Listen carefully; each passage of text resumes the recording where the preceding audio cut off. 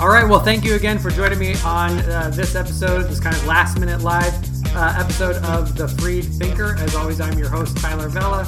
On this episode, I'm going to go through part 2 of the intellectual reasons for my deconversion. This is a rather large scripted show. I had a lot I wanted to say, and I wanted to get it down on paper the way that I wanted to phrase it. I do have some episodes coming up in the next coming weeks dealing with issues like divine hiddenness, divine determinism and compatibilism and things like that. So please keep your eyes out. We do have a couple episodes on the books. There is one coming up this Friday with Matt Salih. I think I'm not exactly sure how to pronounce his name. I've only ever seen it in print, and I know I've heard it, but I don't recall. But I have that episode coming up this coming Friday evening. For those of you who are in California time, it's about 8:30 p.m. California time. Sorry for those of you on the East Coast.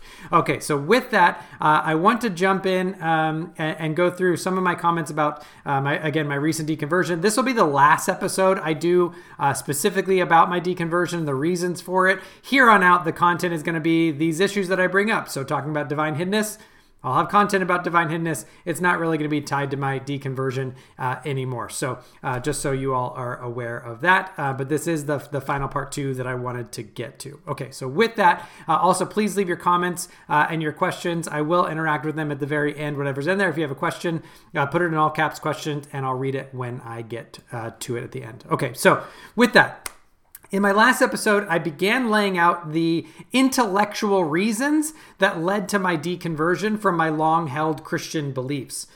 Primarily, the issue that I laid out had to do with the way Yahweh in the Bible seemed out of accord with the high view of God, of the God of classical theism, and considering that I think we have very strong arguments for classical theism, and one of them had to give, the very terrestrial, very finite, capricious behavior of Yahweh lost out. That was the bulk of the last episode. But in this episode, I'm going to give other reasons that caused me to question, doubt, and finally reject Christianity.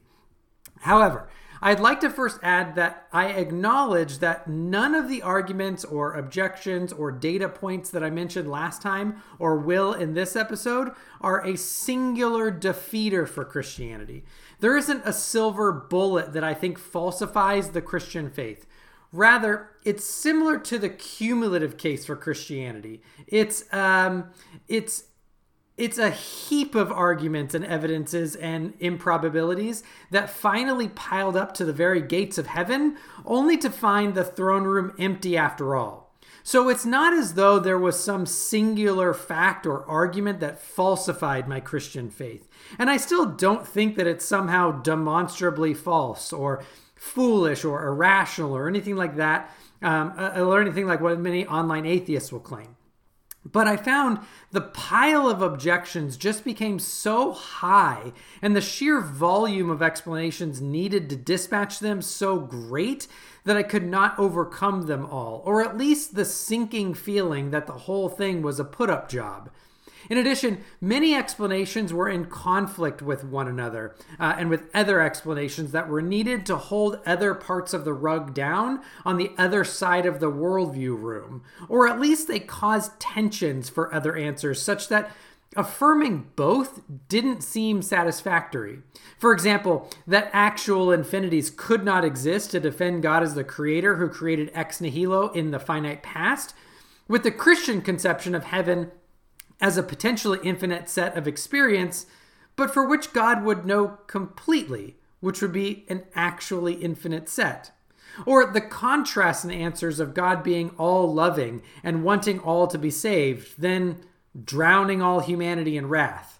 Here, I just kept thinking, okay, but if I, as a sinful father, and I can still love my children, even discipline them, but not punish them to the point of utter extinguishment, surely God, who is love, would be able to do that. Remember, God isn't just maximally loving on the biblical view.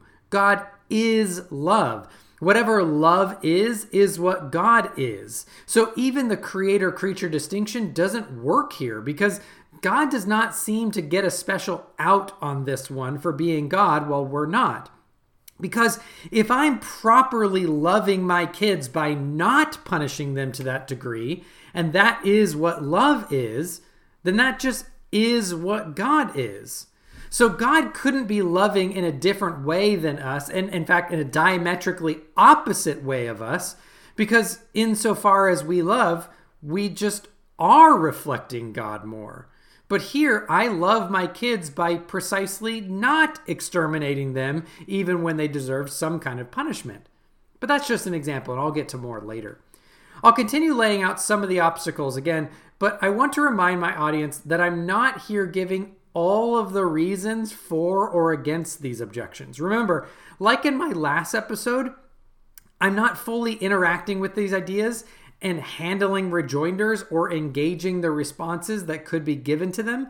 I'm simply going to handle these in more detail later, and I've thought about these things in detail over the years. So please don't think that I'm just like ignoring them or whitewashing them. So for the sake of this episode, I'm simply laying a broad case for the kinds of reasons that led me to reject my prior Christian faith.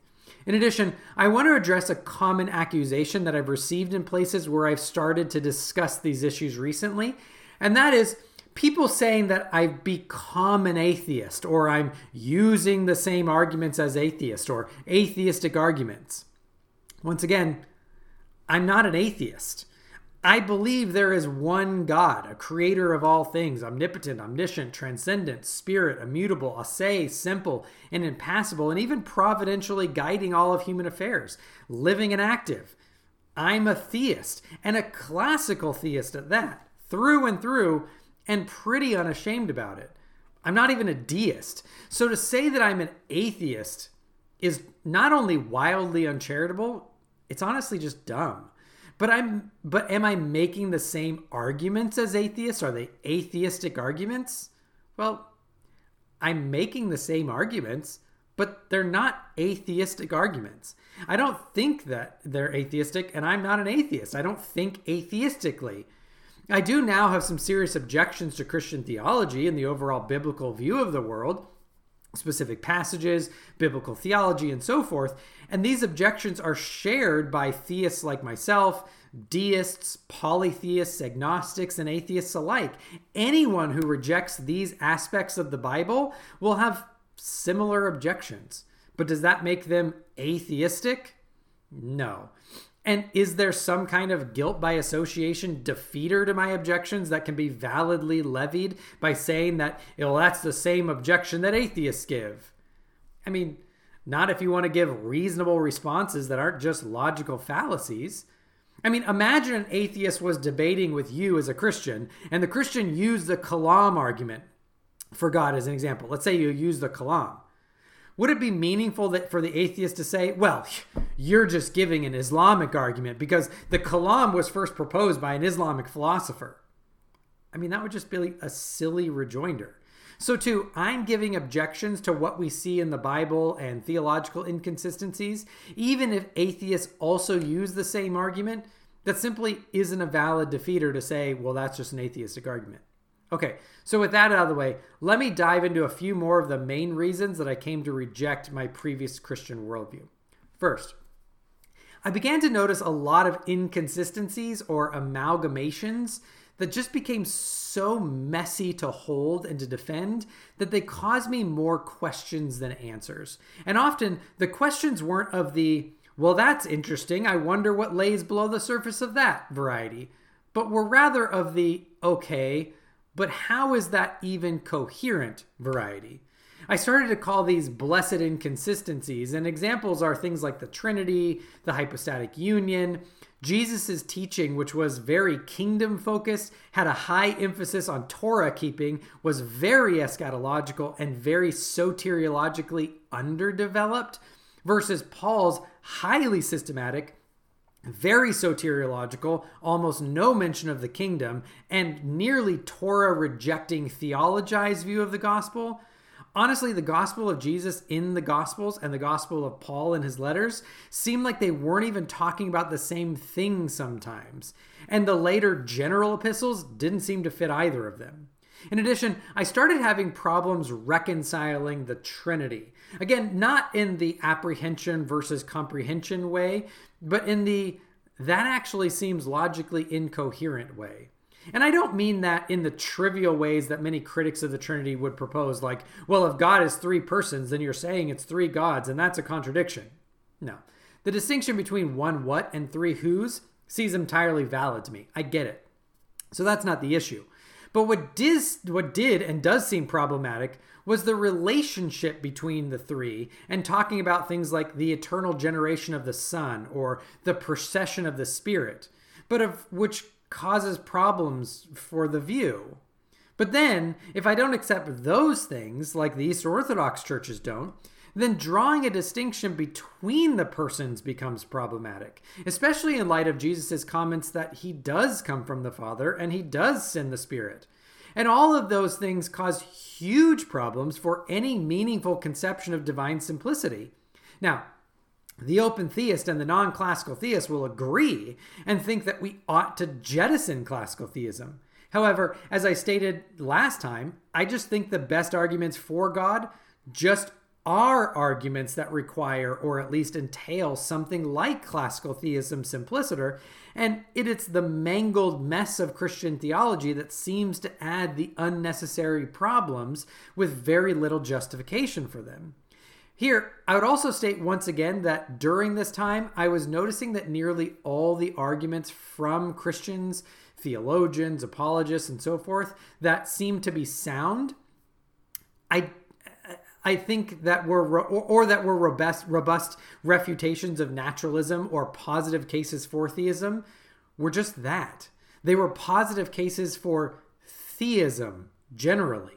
Outside of something like the minimal facts argument for the resurrection and maybe the maximal argument, but that seems to have other problems, I'm not aware of a single sound or even interesting argument that demonstrates that Christianity specifically is true or even plausibly true, unless one wants to admit things like appeals to personal experience or just appeals to historical majority, which I honestly get why those can be added as data points in a cumulative case. I just don't think they're enough to get me there anymore. So when I surveyed all of the arguments and evidences and data, theism just seemed unavoidable. And all of the conflict and problems came from the affirmation of Christianity. It's like if you have a house and every month or so a fire starts in the house. And every time, without fail, the fire is started by the refrigerator in the garage. There comes a point where you just remove that refrigerator. You don't sit around and think, well, that refrigerator has been around for a long time and lots of people like it, so I should burn down the rest of the house and keep the refrigerator. Like, why would I go along with the open theist, burn down classical theism, and keep the thing that keeps raising all the problems? That just doesn't seem to be a rational way to go. Now, further friction arose around the biblical tension between emotion versus intellect. And I talked about this previously. On the one hand, God created us to be emotive creatures. And much of the Bible is a call to our emotions. It's really an emotional book. And that's fine. But then, when we are also told that the heart is desperately wicked and can't be trusted, when I started doubting and spoke with people about it, the responses I got were weird. On the one hand, if I let my emotions influence my decisions or my thinking at all, well, then I was being emotional and I can't trust my feelings and your heart's desperately wicked and you just need to give in and, fideistically trust in God. But on the other hand, if I just read the Bible, but I had questions and I tried to understand the theological or philosophical possible solutions, well, then I was trusting the thinking of man and I was using worldly philosophy and all that kind of stuff. There's a kind of no-win view of the constitution of man in Christian theology that we should be emotionally less emotional and fideistically rational. Further, I started having a lot of issues with the simple fact that God acted and did things in the Bible, but just doesn't do it now, even though if he did, it would solve so many of the issues. It's a kind of improbable silence on God's part, but in ways that we know he could and did act those ways before. We're told that on the one hand, we cannot expect to see miracles from God to confirm faith because then it wouldn't be real faith. Or look at those people who had miracles in the Bible and they didn't believe. Or you cannot demand things from God. And those are the reasons given by apologists for why we shouldn't expect to see miracles.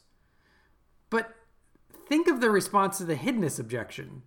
That if God was so present, then somehow we'd be forced into belief. And what God really wants is sincere faith, which, to be honest, I don't know what that means. Since, as I've discussed before, I think faith in the Bible exegetically is a volitional act of trusting. It's a reasonable thing, but it's the act of putting your trust in something. It's the boarding the plane. It's the getting married.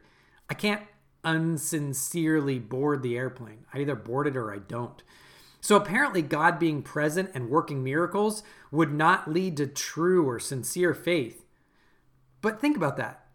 On the other hand, the central faith-making claim of Christianity that sets it apart from all other religions just is the coming out of hiding incarnation of God himself to perform a public miracle that is to be affirmed and attested by those who witnessed it. So which is it? Are miracles not good for grounding real faith, or are they necessary for grounding real faith? Do miracles that reveal God make people have insincere faith because they're forced to believe, and so God won't do those kinds of miracles? Or does God do those kind of miracles as the core tenet of the Christian faith, despite that some won't believe in the true faith because more people will? You can't have it both ways. Or think of the story of Ananias and Sapphira in Acts 5. They sold their land and then gave half the proceeds to the church. Half. But they lied and said they gave all of the proceeds. Okay, so Peter rebuked them and then God struck them dead. Now, did they defraud the church? No. Not really. It's not like they stole from the church. They weren't embezzling money from the tithes. They gave a 50% tithe from a land sale. They just lied and said that they gave 100%. Now, is that dishonest and vain and maybe wanting to look more generous than they are? Sure. Worthy of being struck dead by God? I mean, I don't think so. And if you say yes, then why does God not strike people dead today who not only lie about what they tithe, which I guarantee is a lot of people, but who actually defraud and steal from the church, who steal from it and use the church to defraud and further steal from the poor? Ostensibly, the very ones the church is expressly commissioned by God to care for, or who use the power of the church to protect pedophiles and rapists and such. I mean, imagine the faith that people would have in the church and the trust that they would have in the church and in God and in the purity of the institution itself if God actually policed its borders today like he did in Acts 5. And why not?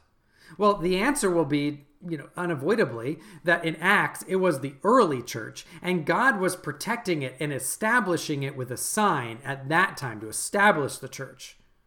But, okay, why stop? Why not protect the peace and the purity of the church and the God-given commission of the church that he gave in the first place today? I mean, imagine the faith that people would have. Imagine the trust that they would have in the institution. Imagine all of the objections that people would go away, that the church is abusive and money honey and greedy and doesn't care for the poor. And all of that would go away, which is a lot of times reasons people give for leaving the church in the first place. Imagine I moved into a new neighborhood with my sons, and on the first night, someone tried to break in. So I publicly beat and executed that person in the front yard for all to see that I was willing to do what it takes to protect my house, ignoring the illegality of all that. Imagine I could get away with it. But then I just stopped doing that. And every night for the rest of my time there, I let thieves and pedophiles come in and ravage my home and my family without stopping it like I did the first night. And the excuse that I gave was, oh, well, I was just establishing my house in the neighborhood when I first got there. After that, sin is sin. And I don't want to prevent the free will of my neighbors to choose to believe that I'm a good father to my family in the first place, or that I'm a good neighbor. Like, how would that be a good reason? How's that a good answer? Which makes me think of another story, by the way. And I've said this one before when I actually still was a believing Christian. This was actually before my loss of faith. I used this example to talk against people who somehow had this very watered down, genteel version of Yahweh in the Bible. But let me say it again now from my other perspective. Imagine that I also knew in this new neighborhood that one of my neighbors was a sociopathic sadist. And one day I see him out and about while I mow my lawn and I say, "Hey, Joe, how you been? Have you considered my oldest son?" And John says, "Oh, sure." Or sorry, Joe says, "Oh, sure, but you protect him so much. I just didn't try anything. Plus, he'd be strong because he knows you protect him." But then I said, no worries, Joe. I'm actually going to head out of town tonight just for the purpose of not being home. So you can come kill my son's entire family, all of his friends and classmates, burn all of his toys, burn it to the ground. By the way, if you want to come back another night when he hasn't completely rejected me, you can actually inject him with every virus and anything you want, make him as sick as you can. You just can't kill him. And it'll be totally okay, because in a few years, as long as he doesn't curse me for not protecting him, I'm going to give him I'm going to give him even more classmates, more friends, more toys than he ever had before. I'm going to replace all of his brothers and sisters, so it's totally going to be okay. How many of you would think that I was a good parent or a good human or even remotely moral in any sense of the word? Likely none. But that just is the premise of the book of Job. Or imagine that I was a judge and I claim to be the most fair and righteous judge, and that I do not judge sons or punish them for the sins of their fathers. Now, not that sometimes there are not natural consequences for their sin, right? Because apologists will sometimes say that. They'll be like, "Oh, well, if someone's an alcoholic, then there are going to be natural consequences for their kids." I'm not talking about natural consequences. I'm not talking about that type of thing. I'm saying, what if I, as a judge, says, I'm not going to visit the punishment on the sons for the sins of their father, right? But then you find out one day that a man stole from me, and so I have him and his entire family executed. That's the story of Achan and his family. Or you find out that once a group of guys said they didn't want to live under my household rules anymore, so I executed and burned them, their wives, their children, and all of the people in their households, which, by the way, would have included parents and cousins and servants and so forth, and I buried a ton of them alive. That's the story of Korah's rebellion. Or that because one father sinned, I make the rest of them entirely sick and guilty, and they are all punished criminals unless they repent. That's the story of the whole Bible. I could give so many examples of this, but the point is that there's huge sections of the Bible that just seem fundamentally at odds with the Christian view of the God who is love. Again, not that God is merely loving sometimes or he acts in loving ways, but that God is what love is, or rather, that love is what God is. Again, think of the garden, not the normal objections that we commonly hear about the age of the earth or why God would make knowledge punishable, which I think there are good answers to. But think about why God set up his creation how he did. A lot of times, Christians seem to conceptualize that God's just dealt these cards, or they just don't think about it. Humans are sinful, or at least to be free, they have to have the option of sinning. And then once there's sin, well, the jig is up. It's all downhill from there until Jesus comes. But think about it for a second. Why? Why did God create the cosmos that way? He didn't have to create humans with a covenant head like Adam, such that when Adam fell, so did all of his posterity into guilt and sin and death. God didn't have to create covenant representation. God didn't have to create creation corruptible by human sin. So when Adam sinned, God decided to make it such, metaphysically, that sin impacted nature, corrupted human flesh, so that it's passed on, that there's a sinful disposition, there's a sinful nature There's original sin, there's original guilt. However your theological system wants to cast it, God made it that way. God chose to make all creation susceptible to sin, and so now it grows thorns and thistles, and it makes animals carnivorous in response, and roll out the carpet for death and disease and natural disasters and murders and genocides, all in the wake of sin. God didn't have to make it so that child cancer and diseases arose because of sin. Nothing is necessary about the outcome from sin that way. God could have just executed Adam, or he could have just quarantined off creation from the effects of moral decisions, or he could have started over. He could have done a whole host of things.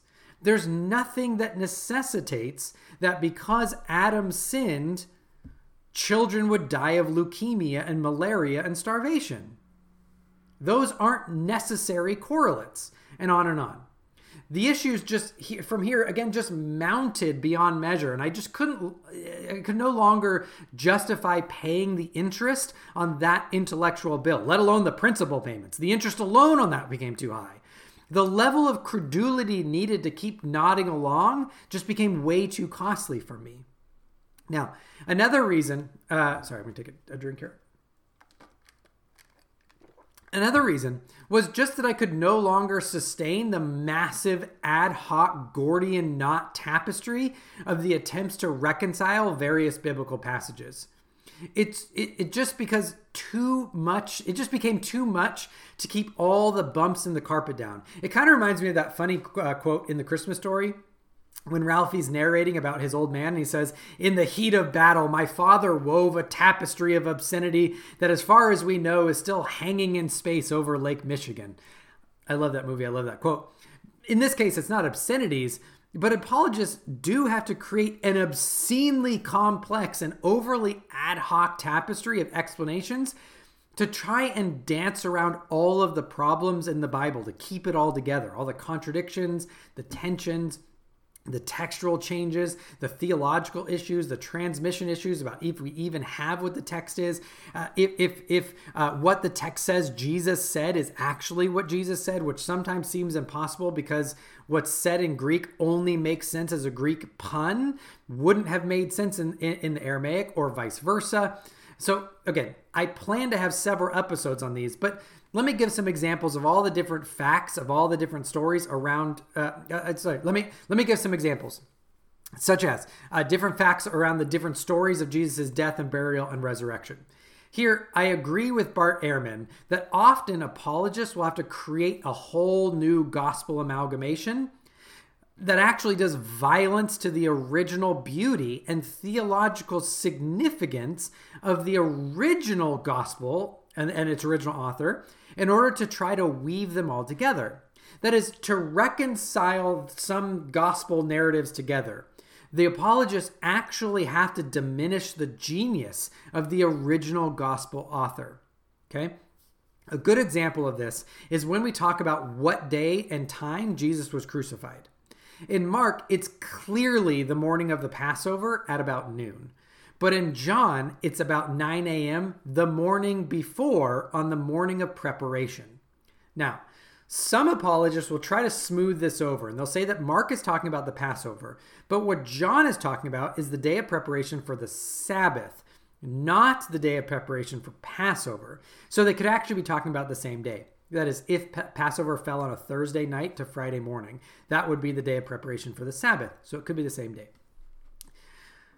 The problem is that for John, the reason why he wants Jesus to be crucified on the day of preparation of the Passover is precisely because of the theological imagery of Jesus being the Lamb of God, the scapegoat sacrificed and butchered on our behalf. Well, the significance is only attached to the day of preparation for the Passover and not the Sabbath more generally. The Lamb of God theme barrels through the entire Gospel of John, starting with multiple statements of John in the first chapter, such as 129, where Jesus being the Lamb of God is specifically tied to Jesus' taking away the sin of the world, a clear allusion and foreshadowing of his saving death. This is repeated in 136, and so when Jesus is crucified, it's part of John's theological genius that he ties it to the slaughter of the lambs on the day of preparation for the Passover. The Sabbath is brought in the statement of John not to explain Jesus' crucifixion, but rather why his body had to be removed and buried. And notice that even if you buy the rather ad hoc explanation to reconcile the differences in the days, they still get the hours wrong. One says 9 a.m., one says noon. Now, is that a huge problem? No. In fact, neither would be a big problem if one got the day or the time wrong. I mean, if you ask, or if I ask you 30 years from now about what day of the week or the exact time of day something happened 30 or 60 years before that, I wouldn't blame you or think you were lying or making it all up just because you may get what day of the week or hour it was wrong or different than someone else that I asked the same question to. But the reason why this is important is it goes to the broader issue of the kinds of explanations and contortionary circles that biblical apologists are willing to go through. And there's no end to these. For example, the 5th plague of God on Egypt killed all of the livestock of the Egyptians. But the final plague killed all the firstborn of the livestock. But they all died. So how is there still livestock? Paul tells us in Galatians that at his conversion, he didn't go and consult any of the apostles for 3 years. And only then it was Peter and James, Jesus' brother. In Acts, he goes right away to them and meets most of the apostles. So which is it? What about the cause of suffering? Is it that the righteous suffer to be Christ-like? Is it that the unrighteous suffer as God punishes them? Is it that the righteous suffer while the unrighteous prosper? Is it that the righteous suffer as a means of God to bless them?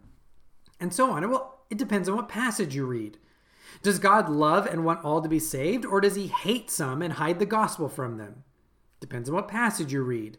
Does God hold the sins of the father against his children, or does he not? As I presented above, it depends on what passage you read, and on and on. Now, this does not mean that I think all of the objections made against the Bible are good. Many of them are dumb, really dumb. When someone says the Bible cannot be true because it says bats are birds, I still roll my eyes so hard I might pull a muscle. Like, it's just dumb. And this also doesn't mean that there are not ways to get around or reconcile these conflicting passages. Someone who's creative with sufficient motivation can reconcile any two texts together, no matter how absurd or how ad hoc the explanation is. So I'm not saying that there's no proposed answer or solution to them. It's just that after years and years, it started to look like a big put-up job. And while some explanations could be possible, a lot of them are just really, really bizarre and really ad hoc and really implausible. And when you start putting those things together, you start putting bottomless buckets inside of bottomless buckets inside of bottomless buckets and expecting it to hold 3 buckets full of water. There's a problem. The mountain of ad hoc explanations just became too big for me to continue to see it as an intellectually honest exercise for me to continue. Now, before going into my final section, I want to answer and give a response. I want to answer a kind of response I've gotten to these concerns. And that is that these really are only problems for a certain kind of Christianity. The kind that holds to some manner of inspiration or inerrancy, and that rather than rejecting Christianity, I could just go progressive and deny those. Now, I'll admit that is possible, but there's a problem.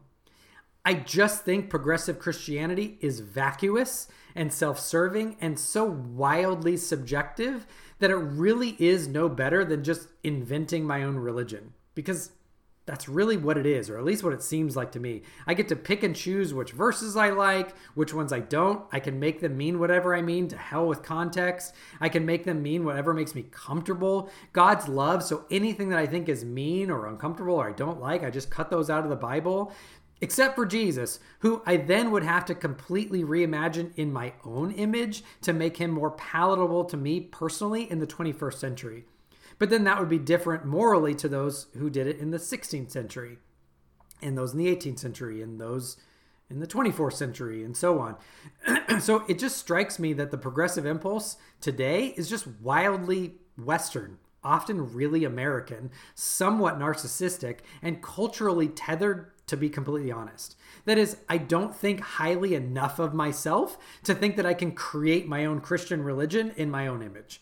It seems to me the only Christianity worth believing and worth actually having some type of commitment to would be a crunchy, old-timey, robust Christianity of the historically orthodox and theologically consistent variety that takes the Bible as objectively inspired revelation from God.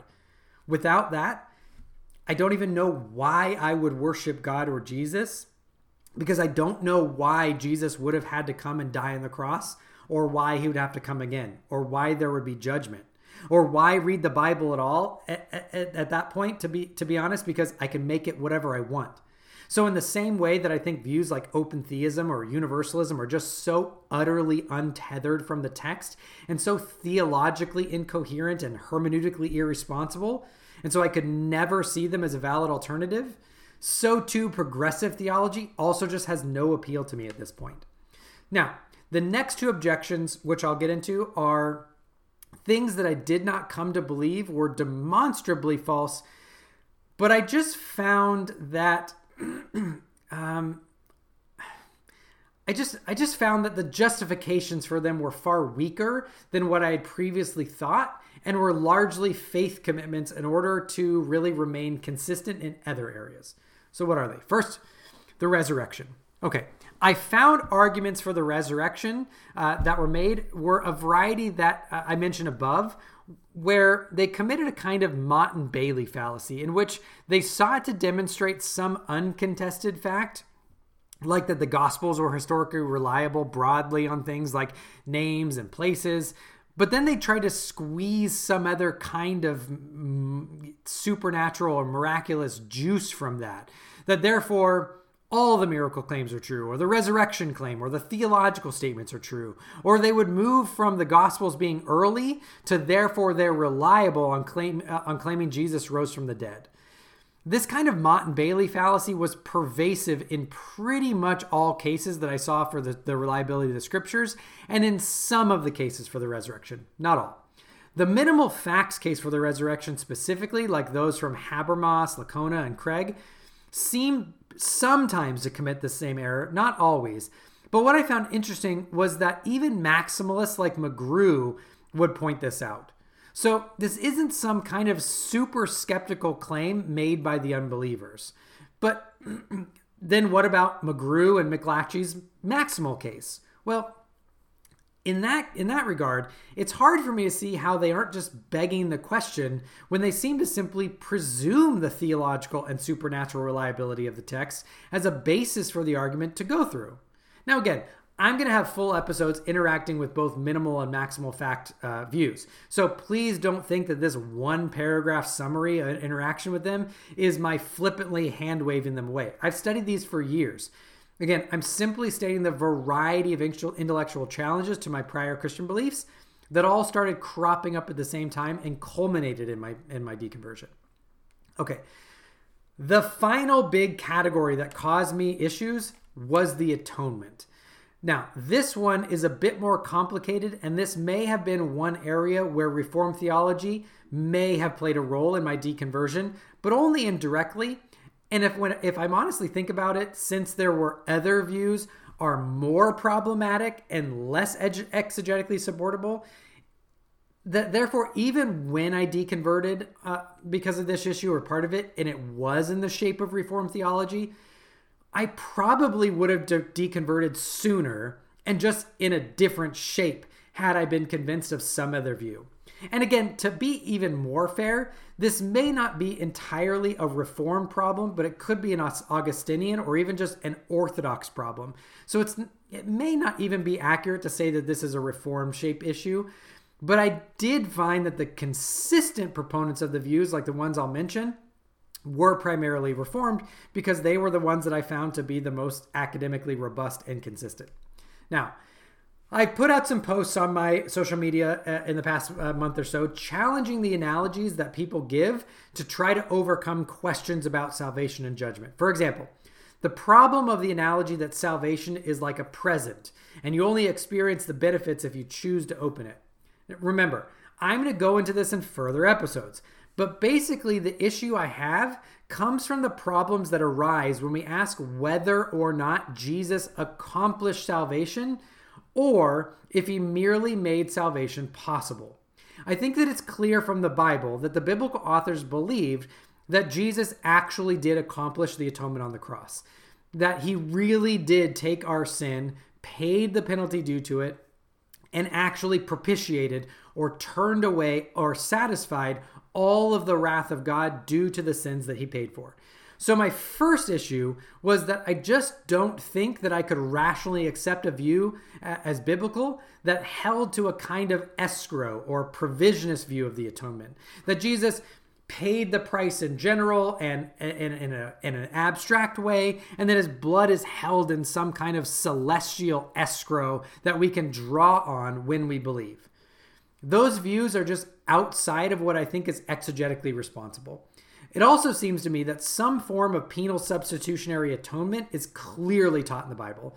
That the view of the biblical authors is that Jesus was the substitute who died in the place of sinners and who took the punishment upon himself.